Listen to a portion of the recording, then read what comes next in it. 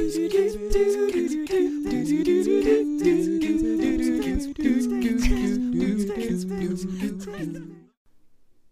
welcome to Vaguely Music. I'm Kelsey Jacobson. I'm Ryan Strumpler.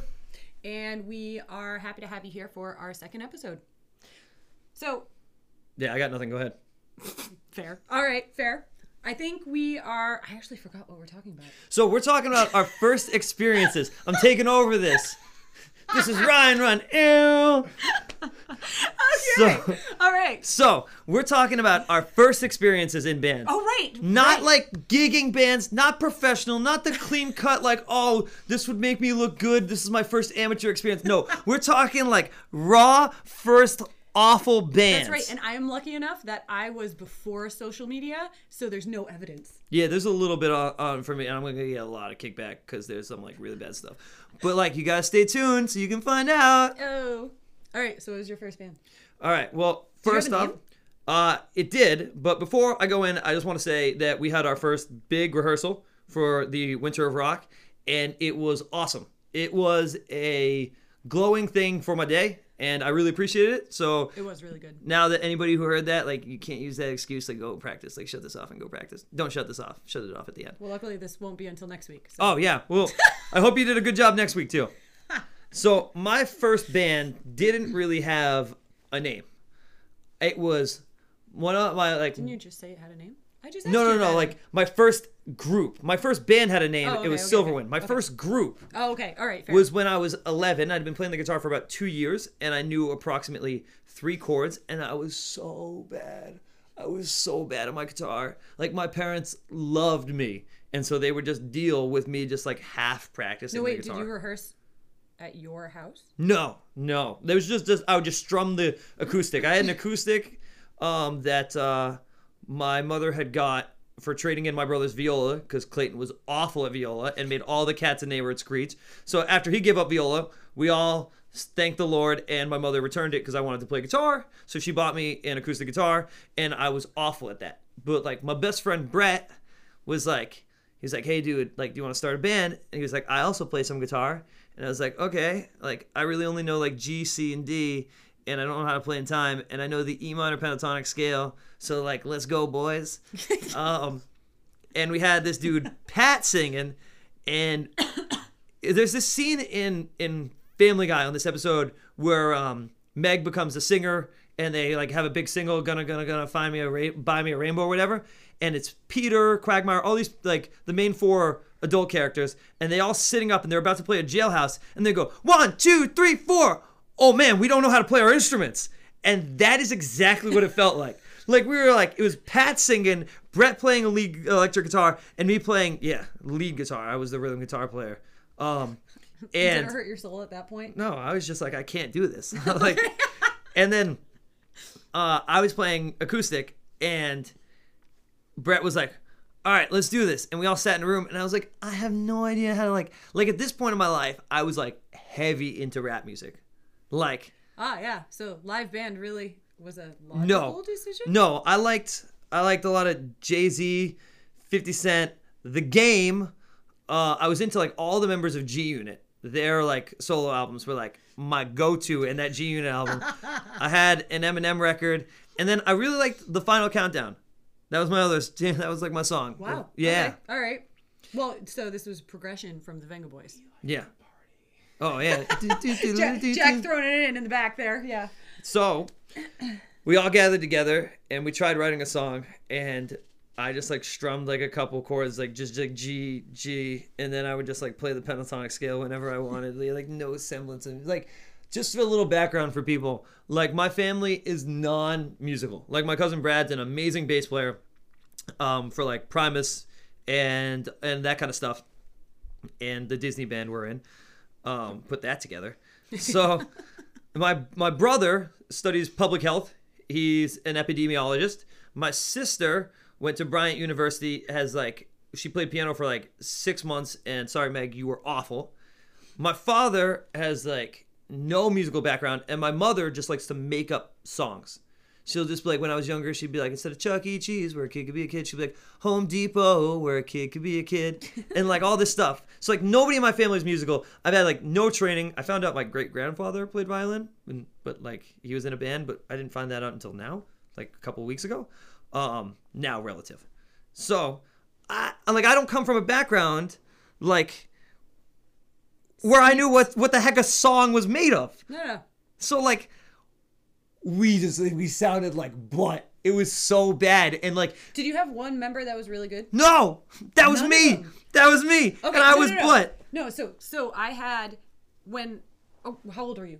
I was 11. Okay, so you were pre-high school. Okay. Yeah. So the first group that I think I organized independently was early high school, and at that point. See, that's cheating.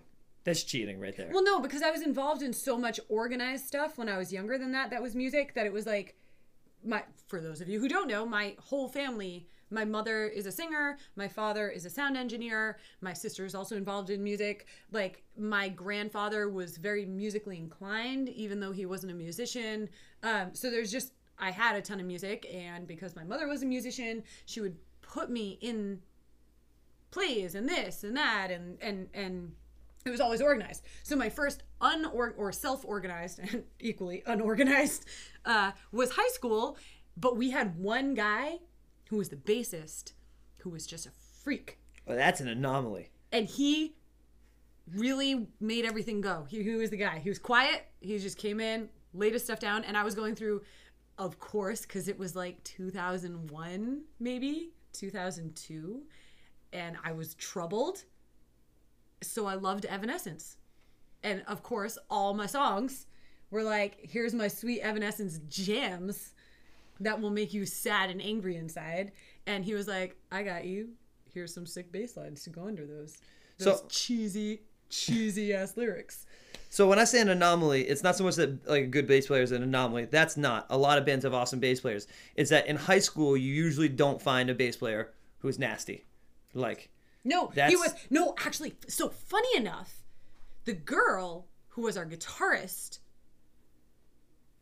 I'm sorry, Andrea, but this was the fact. She was our guitarist, and she was really bad at the time, but she was a really awesome person.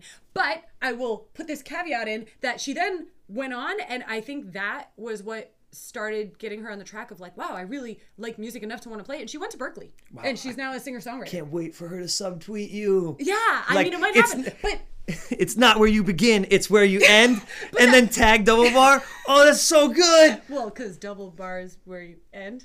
Oh, there you go. I like that. That's for you, Dave. So yeah, no, but that was totally it. So she wasn't very good, but then our bassist was really good, and so he would kind of like show her what to play. And then my boyfriend at the time was the drummer. Oh, wow. So, life's changed a lot. Yeah. Kids, don't date the people you're in a band with unless you end up, because you never know. You could end up making multiple bands with the people that you marry. That was my move. Yeah. That was my move. Yeah. I figure, if it works, stick with it. So that's an interesting thing. Just a side note is that like, there's a good chunk of relationships of working musicians who are either dating or married that don't work out. Yeah, it's more than hard. not. Yeah, it's hard. It's really hard. So yeah, Tom and I were dating first, and then maybe about a year and a half into us dating is when we kind of started the first band that we were in together, which was the Moldy Suitcases. And that kind of happened. He was still at school, going to school for music. World class, within reach. Within reach. Just grab some suitcases and you're good to go. No, yeah. So he joined in, and it kind of just started as like a I don't know what concept. Like it was just like so you grabbed some suitcases. We literally grabbed suitcases out of the basement and hit them, and that became the drum set. But it was weird, and it was fun and no stress when we were not gigging, and everything was like, it was just like a fun opportunity to like hang out and make music together. But then when we started gigging, and then when we started gigging a lot, like there was a period where we were gigging at least once a weekend. And for a band, a niche band like ours, that's actually really incredible. But that's when it got stressful. That's when it was like, if one of us was cranky, if one of us had worked too hard previously, if it was just like burnout mode, and then we'd be snipping at each other, and then we had to drive home in the same car. That's always fun. So, side note, I know you know this story, but when I lived at 810 Smith Neck Road when I went to college, my landlord, Alex Costa and Helder Costa, Helder was Alex's father, whenever he would come home, because I rented out a house from somebody who used to, fly out and then, in September and come home around the summer.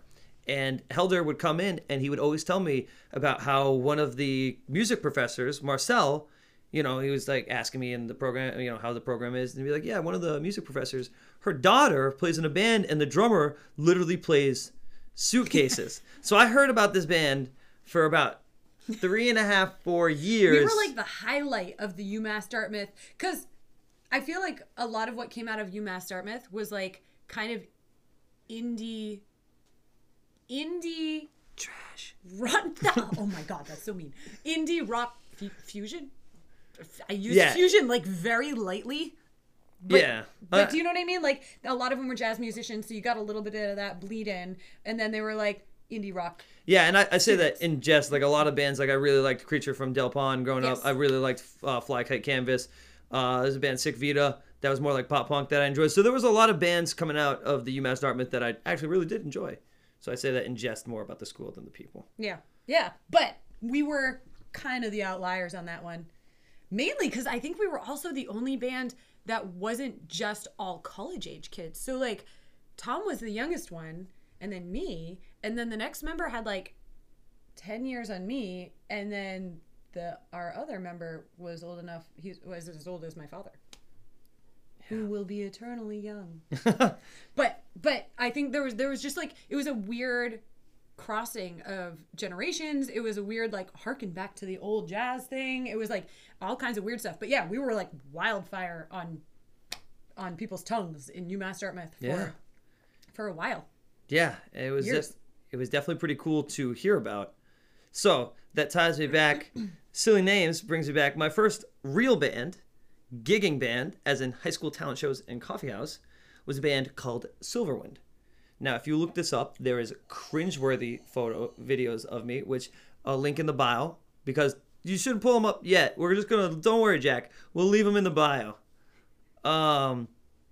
So we used to play Red Hot Chili Peppers. We played Under the Bridge and Layla.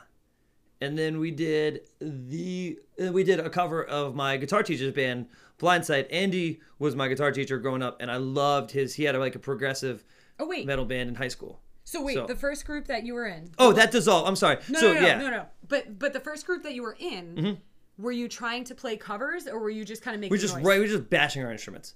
And then like 3 years later, I got an electric guitar, and with a bunch of different buddies, I formed a band. So it was my buddy Kelsey on vocals. He was a guy. Uncomfortable. Yeah. Okay. Like kind of like the Irish thing, Kelsey Grammer. Yeah. So my buddy Sean Ryan on bass, who I think lived in Germany for like a handful of years. And Sean, you can always just at me and tell me I'm wrong. And my best friend Matt on rhythm guitar. What? The at me. Yeah, at me. I don't like it without the come at me. I don't like that. No, don't at me. Just throwing that out. But anyway, so, continue. My best friend on the planet, sorry, John and Rob and Millmore, but my best friend on the planet, Matt, played rhythm guitar. And my buddy Matt is like an incredible metal guitar player who plays in an awesome metal band called the Beacon Project. He's a drummer, composer, singer, lyric writer. And we had like 2 guitars, voice, and then we had our buddy Ryan played cowbell, and he just ran around and played cowbell. So we did a cover of my guitar teacher's old band, and to this day I really do like that music that Andy wrote in high school too, my old teacher. And then we did the Pokemon theme song, and that was I'm trying really hard not to swear, but it was really bad. And then we did a couple other songs. I tried desperately to black this out of my memory because it was just so bad. And then that band broke up because I was a jerk and a pompous. I was a guitar player. I was 16. I was pompous. I could like play really fast, so I was already pompous. Oh wow. Adam Neely, everybody. Jack pulled up a live stream. So He's working really hard back there. So that band broke up because like the cowbell player left, and that broke the integrity of the band. Oh, and it was Kevin Kavanaugh, my old elementary school friend on drums. Sorry, Kevin. Yeah, once the cowbell player left, straight up the band dissolved. It was crazy, crazy. Awesome. We played our last gig, and then I was so mad because like they ended up wanting to form. A couple people wanted to play, and so they kind of formed a band without me. So I took Matt, and we formed a metal band. And then 2 years later, that band reunited, but with horns, a different bass player, because Sean and I had like different bands at that point. You know, there needed to be some level of competition in high school. We were all trash, so it didn't matter. So we formed that same band, but with horns, and that's where my roommate played saxophone. Yeah. Okay. And my other friend Colin Colford played trombone, and then cowbell guy became second trombone guy. Right. So I love how much you love trombones. I hate trombones. But those guys were like good friends of mine, but trombones are awful. They sound like so bad. So, right. yeah. No, I never, so that group, that high school group, we never did covers. We only did original music. We only wrote original music. Oh, that's a power move. It was it. We had like probably 8 songs that we ended up with, I want to say, in completion, including, of course, the interlude song, because anyone in that... You can't see it if you're just listening, but I'm just like giving this like that really face, just like, all right. Yeah. But it was 2001, 2002. You have to have an interlude in 2001, 2002. So we had an interlude. I don't know, 50 Cent didn't have an interlude in the club. It was just like, he was just ready to go. Whatever. We weren't in the club. We were really sad and angsting and writing interludes, and that was our state of mind. And yeah, so no covers whatsoever. It was just all original stuff, and we rehearsed in the basement at my house, at my dad's house. So he sat through all of that noise and was like, he must have loved you. Yeah, he loved you. Well, no, you know what? I think he actually did love it, because he's a sound engineer, so he loves like capturing sound. So for him, he set us up. It was like, he was like, oh, use the bass amp that I happen to have 3 of sitting in. He's still like this. If you ever, it's like anything I ask my father for, I'm like, oh yeah, I need to go pick up one of these, and he's like, oh, hold on, I have 45 of them in my basement. You can have one. It's true. Yeah. I played on Kelsey's sister's Kim's music video. I mimed a part. Stepping Out. Yeah, which is a jam, by the way. Kimber-Lee. Oh, check that out. Yeah, we're gonna link that in the bio. We're gonna link that. Which, and so I go to Kelsey's father's house, and he just like, and it was the first time he had ever met me, and he pulls out like this. Context at this point. Actually, Ryan and I didn't really know each other. Yeah. No. This was pre-Ryan at Double Bar. Mm-hmm. He had made the connection with Kim through UMass Dartmouth, and he was not yet a staff member. Yeah. Yes. So this was, I studied under Kelsey's mother, Marcel. She ran a class. Then Kim came in looking for musicians in that class and just kind of handpicked what she needed. Yep. Like she needed a sax player and a guitar player, a couple sax players. So she just kind of picked who she needed. And I go in, and Kelsey's father is just like, yeah, check out this amp. It's like from like 1947. And I played it, and it was like amazing. And it just was like as tall as me, just like one big like, just like big speaker. It sounded so good. So he provided. Yep. Oh no, wait! I think Tom did actually bring his own drums. Yeah. I'm pretty sure. But my dad, I mean, he's just one of those freakish people where it's just like he hangs on to everything and it's good to go. So that's how he set us up, though. Oh, we used a Rock Band mic for our singer. Just plugged it into an extra guitar amp. Oh, wow. Yeah. Wow. Yeah, Kelsey. Yeah, he was a trooper. That hurts. He was a trooper. That hurts my soul. Yeah. So I'll never forget my last show with that band. My buddy Matt had he was riding on top of a car. Like all kids, he was like, "Hey Matt, jump on top of the car," and he was like, "Oh, okay." And then they went 20, and he fell off and broke his foot. Like, so he couldn't play drums in the band that day, or in anything. So he played bass, and so we're about to go up on stage for our last performance ever. And I'm like, look, I'm getting ready, and we're walking down the hall because like the coffee house is set up where there was like a couple like 100 people, and we're like the last act of the night, and we're walking up like on backstage. They had set up a backstage, and it's my senior year, my last performance. I'm very excited, and my buddy Matt, and I love him to death. He's my best friend. And he's like a little shorter than me, and he had like frazzled hair at this point, like my same kind of build. Although he'll say he's more jacked now because but that's irrelevant. Matt, you're weak. Like if you're listening to this, like at me. And so he looks at me in these beady eyes, and I'm like, Matt, you ready to go? He's like, yeah. And I'm like, yes, I'm with my best friend. He looks at me, he's like, just one question, Ryan. I was like, what? He's like, what are the chords to the song? And I was like, what? We're like walking up on stage, and I was like, yeah, I guess we never really did talk about it, huh? And That's so terrible. that was the way that band functioned. That's how you went out. Mm-hmm. Wow. Yeah. Wow. But that was just the general vibe. So. All right. So speaking of awkward gear, right? Because like obviously you go through all these awkward band situations. You go through all this like weird like, oh, we got to rehearse with what we have, and then through that you figure out, I guess, what works and doesn't work, right? For you and what mostly you want. just what doesn't. You just correct what doesn't. Like I'm still correcting what new. doesn't work. Yeah. What's what you use? Like what's your go-to if you're just like bare bones like I want to have this. So I say that I can do every gig I've ever been called for with like 3 pedals, an amp, and my guitar. If I have a tuner, a delay, a distortion, I can get away with like any gig. Okay. That's just like the bare minimum. Now I have like 17 pedals because I'm a guitar player, but I will usually just bring those. And then some people say like, will a wah, and yeah, a wah or something, or if a song calls like when you're doing Police or anything. But those are my 3. I've got a distortion, a delay. I really like the Boss DD3, and then a tuning pedal. But the most important thing of my entire setup, I can really use whatever amp, I'll figure it out, or whatever delay or distortion. I bought this Strat. My parents, so I wasn't a great student. So when I hustled and I got into UMass, and really cared about school, my parents were like, and I was like, you know what? I'm gonna go to school for music. You know, like I'm gonna go be creative. Like, and my parents were like, yeah, duh. It's what you like. Don't waste our time. Like, also, you have to go to school. We're just glad you're going. So they were very loving and said, well, if you're gonna go to school for music, we got to get you a professional guitar. And so they went out and I bought a Stratocaster. I tried a bunch and I fell in love with this red Strat. And they just bought it for me right then and there. And that was like 7 years ago.